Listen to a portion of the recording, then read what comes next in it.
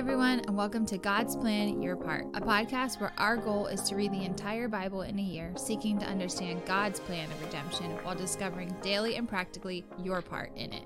Hey everybody, welcome back to God's Plan, Your Part. We are looking in the book of Habakkuk today. We're studying the very short book of 3 chapters.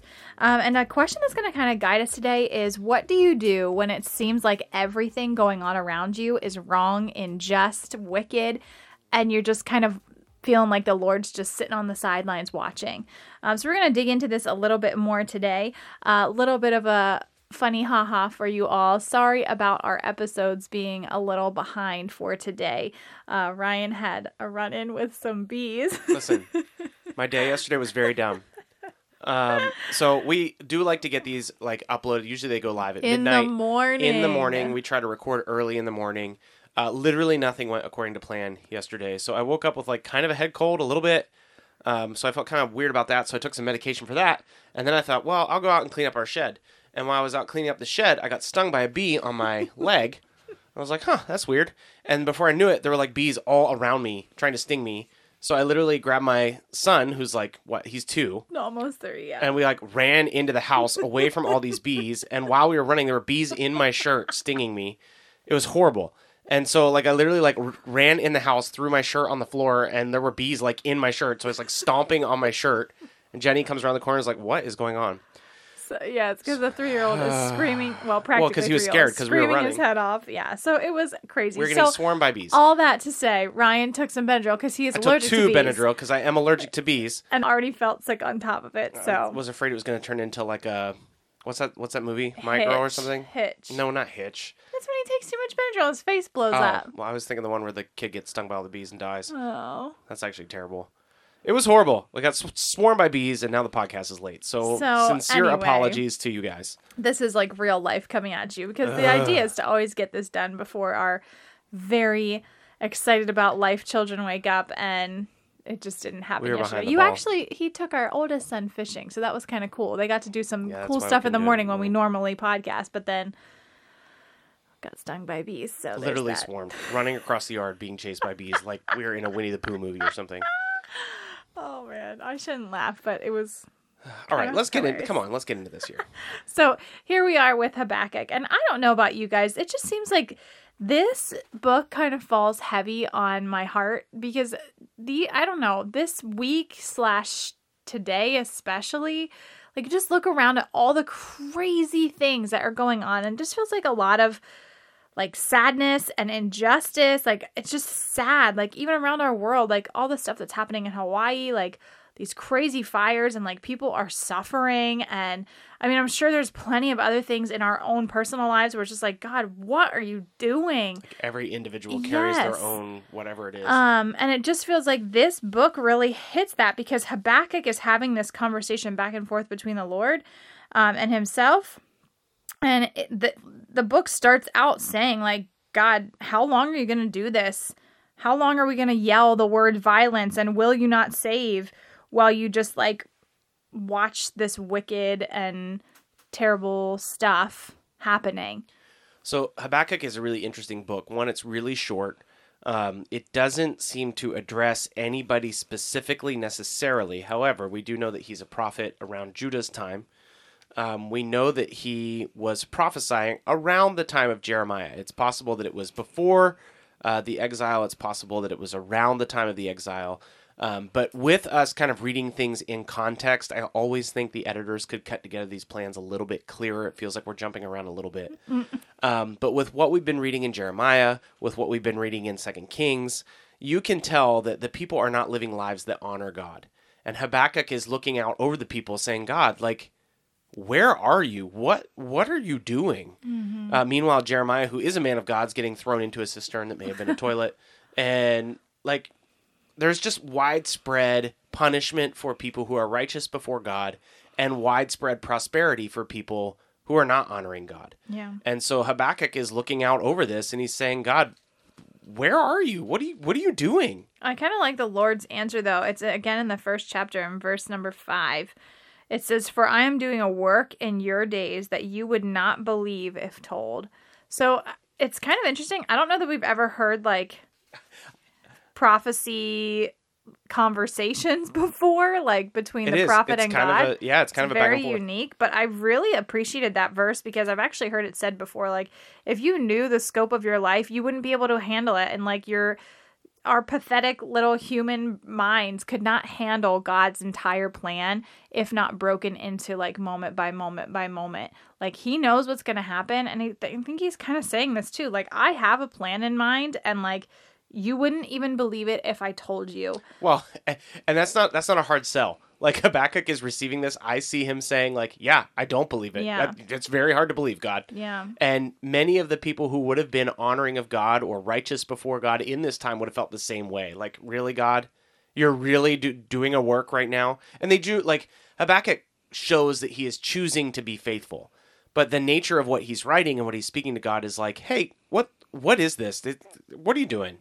So I feel like for me, a practical way to think of this is like any like epic movie that I've ever watched. Like, for instance, I love the Harry Potter movies. I love the Lord of the Rings movies. They're excellent for me. The devil. Just they are super nerdy. But I think oftentimes cinema specifically tries to reflect like what God does. Like the thing that like makes absolutely no sense of how it's going to happen. Like if you knew all the steps that had to happen in order for Jesus to come and to be resurrected, no one would believe that. And like this is way before this is happening. Like Jesus is coming to the scene, but like all the crazy parts of movies that if you given all the details beforehand, the characters would have been like, yeah, right, that's never ever going to happen. That's crazy. Just like in these stories, like God is allowing the Chaldeans to like take over everything and that's the Babylonians in case you're not tracking, but yeah. But they're specifically called out. That's why I mentioned them. But like they're coming, they're destroying, they're taking away, and like it makes no sense that at some point they will be delivered from this exile and that all of these people will be punished for their crimes as well. So like that's an interesting. Well, the other weird part of this whole scenario is that it's such a long game because the people of Judah, where Habakkuk is, like they're going to be judged by the Babylonians, by the Chaldeans. So it's going to appear as though the Chaldeans are being used by God. Actually, God is calling Nebuchadnezzar his servant. So they are being used by God, but they're not righteous people either. Mm-hmm. And so a lot of chapter 2 is about basically like, woe to you people that build cities based on blood and built on blood, because you will receive violence out of your violence. Chapter 2, verse 8, because you have plundered many nations, all the remnant of the peoples shall plunder you, for the blood of man and the violence to the earth, to cities and to all who dwell in them. Woe to him who gets evil gain for his house, to set his nest on high, to be safe from the reach of harm. So even Babylon coming in and taking over Judah, which we saw happen actually yesterday, they are still not going to be safe from what the Lord is doing. And the Lord is going to judge them as well because they're not righteous. Mm-hmm. So I guess my biggest takeaway then, I mean, did you want to add anything else from 3 at all? I mean, I know that you said, before we started this, hold on, before we even started this episode, Ryan was like, oh, Habakkuk. I know what this is about. I used to have these verses on my marker board in my office because I think they're really powerful verses. And it was funny because whenever people would come in my office, they'd be like, oh, that's that's a good verse, but like, why do you have it there? Like it almost like begs like, oh, which verse are you talking what's going on in your life? So chapter 3, verse 17, I think it's incredibly powerful. Though the fig should not blossom, nor fruit be on the vines, the produce of the olive fail, and the fields yield no food, the flock be cut off from the fold, and there be no herd in the stalls. So that's dark. Like it there's nothing. Yeah, in my mind, I just imagine like looking over Judah after the people have been carried off into exile. There's literally burning buildings, knocked down towers, and nothing. And so it's, hey, I look out my window and there's nothing there. Yet I will rejoice in the Lord. I will take joy in the God of my salvation. God, the Lord, is my strength. He makes my feet like the deer's. He makes me tread on high places. So I just like, he paints a very dark picture and he says, even when I'm surrounded by dark things, I will rejoice in the Lord because my strength is not in those things. Yeah. My strength is in the Lord. So I think it's really powerful. It always makes people look at me and say, what's going on in your life, Ryan? I just really like those verses. But I think that actually, like, that helps us also, because I find myself thinking that often when I'm thinking about these current events of, like, really crazy things. They're just like, oh my gosh, like, this is happening to people. Like, the beginning of the book really, I think, hones in on that. Like, God, how is this still happening on your watch? But then towards the end of the book, Habakkuk kind of like, he pivots and he changes his perspective in that, like, okay, like, I get it. There's going to be bad stuff here, but I trust you. I know that, like, everything is for your glory and that you will always come out on top because you are God and you are sovereign and you're in charge.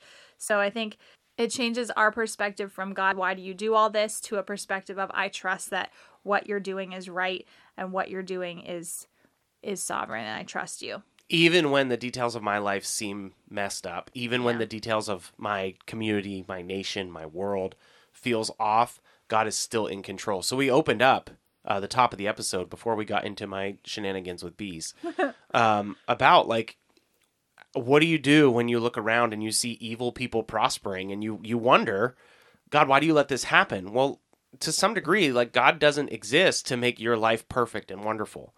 And so what we do is we serve the Lord. We trust that the Lord is sovereign. We trust that we can find security and hope in him. And even when we look around and things are not right, we can have faith that God is in control. And that's what I think is that powerful piece in chapter 3, verse 17 and 18. Go read it for yourself. You gotta look at those words in a Bible and see what it says for yourself. And basically, sort of unapologetically, what the Bible seems to say is, like, yeah, you trust in the Lord even when terrible things happen. And we still with care and compassion and mercy and grace, like, we are the hands and feet of Jesus. We care for the people around us. We're not irreverent towards people. We don't just shut ourselves off. We need to reach out. We need to care for people. But God is sovereign. He's in control, and we can trust him because he is a good God who loves us.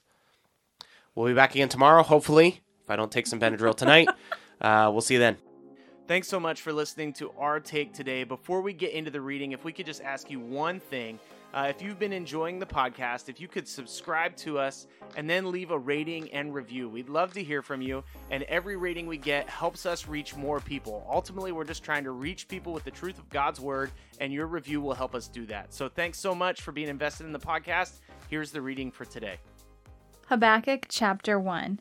The oracle that Habakkuk the prophet saw. O Lord, how long shall I cry for help, and will you not hear?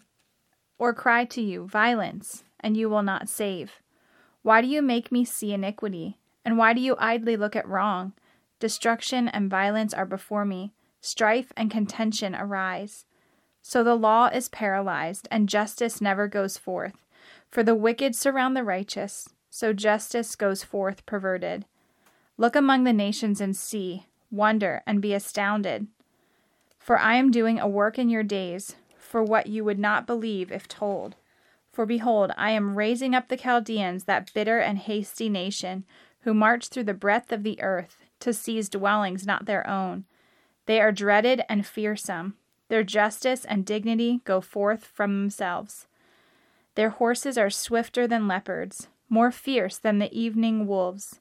Their horsemen press proudly on. Their horsemen come from afar. They fly like an eagle, swift to devour. They all come for violence. All their faces forward. They gather captives like sand.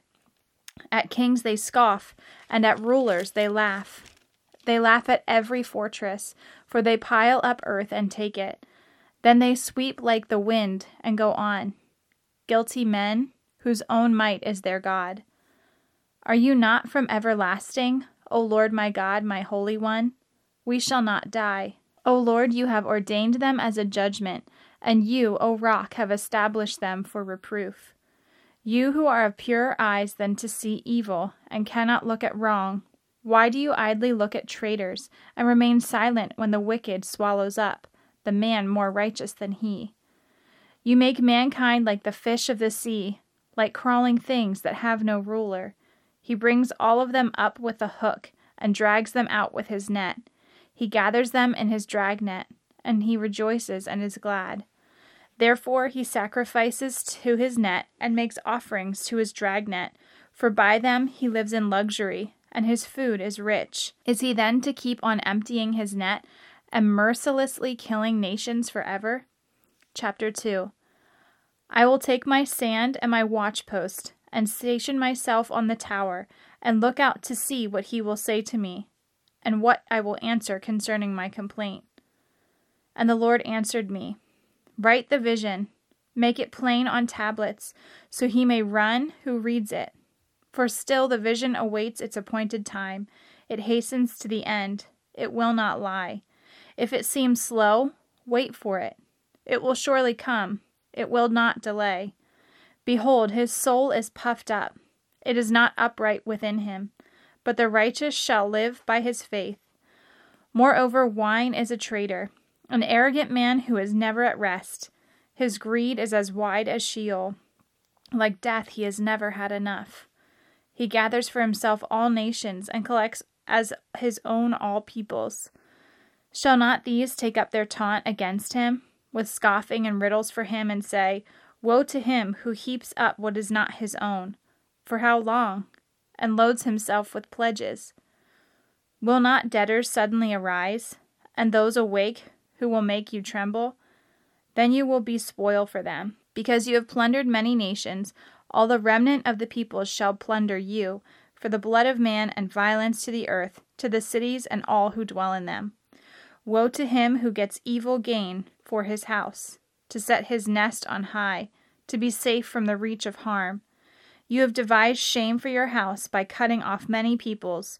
You have forfeited your life, for the stone will cry out from the wall, and the beam from the woodwork respond. Woe to him who builds a town with blood, and founds a city on iniquity. Behold, is it not from the Lord of hosts that people labor merely for fire, and nations weary themselves for nothing? For the earth will be filled with the knowledge of the glory of the Lord, as the waters cover the sea. Woe to him who makes his neighbors drink.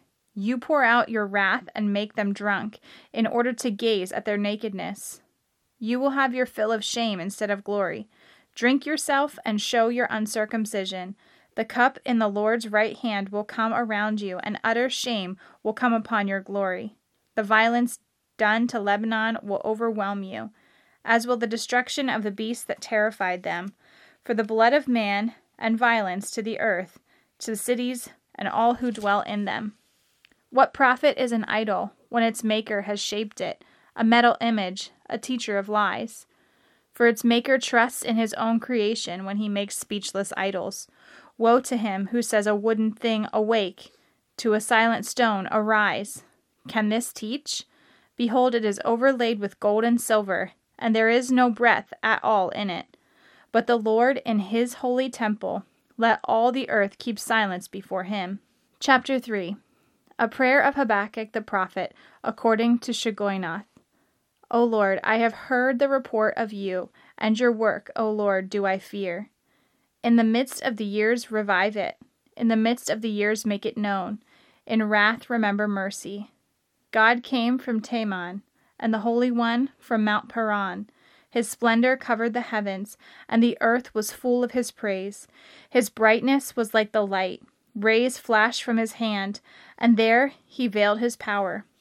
Before him went pestilence, and plague followed at his heels. He stood and measured the earth. He looked and shook the nations. Then the eternal mountains were scattered. The everlasting hills sank low. His were the everlasting ways. I saw the tents of Cushan in affliction. The curtains of the land of Midian did tremble. Was your wrath against the rivers, O Lord? Was your anger against the rivers, or your indignation against the sea, when you rode on your horses and your chariots of salvation? You stripped the sheath from your bow, calling for many arrows. You split the earth with rivers. The mountains saw you and writhed. The raging waters swept on. The deep gave forth its voice. It lifted its hands on high. The sun and moon stood still in their place, at the light of your arrows as they sped, at the flash of your glittering spear. You marched through the earth in fury. You threshed the nations in anger. You went out for the salvation of your people, for the salvation of your anointed. You crush the head of the house of the wicked, laying him bare from thigh to neck. You pierced his own arrows, the heads of his warriors, who came like a whirlwind to scatter me, rejoicing as if to devour the poor in secret. You trampled the sea with your horses, the surging of mighty waters. I hear and my body trembles. My lips quiver at the sound. Rottenness enters into my bones. My legs tremble beneath me. Yet I will quietly wait for the day of trouble to come upon people who invade us. Though the fig tree should not blossom, nor fruit be on the vines, the produce of the olive fail, and the fields yield no food, the flock be cut off from the fold, and there be no herd in the stalls, yet I will rejoice in the Lord. I will take joy in the God of my salvation. God the Lord is my strength. He makes my feet like the deer's. He makes me tread on my high places. To the choir master with stringed instruments. Thanks so much for listening to God's Plan, Your Part. If anything stuck out to you, if you have any questions, or if you'd like to receive a Bible, you can email us at godsplanyourpart@gmail.com. Also, if you're enjoying the podcast, please consider supporting us through the link in our description. We love that you're on this journey with us, and we hope you have a great day. See you tomorrow.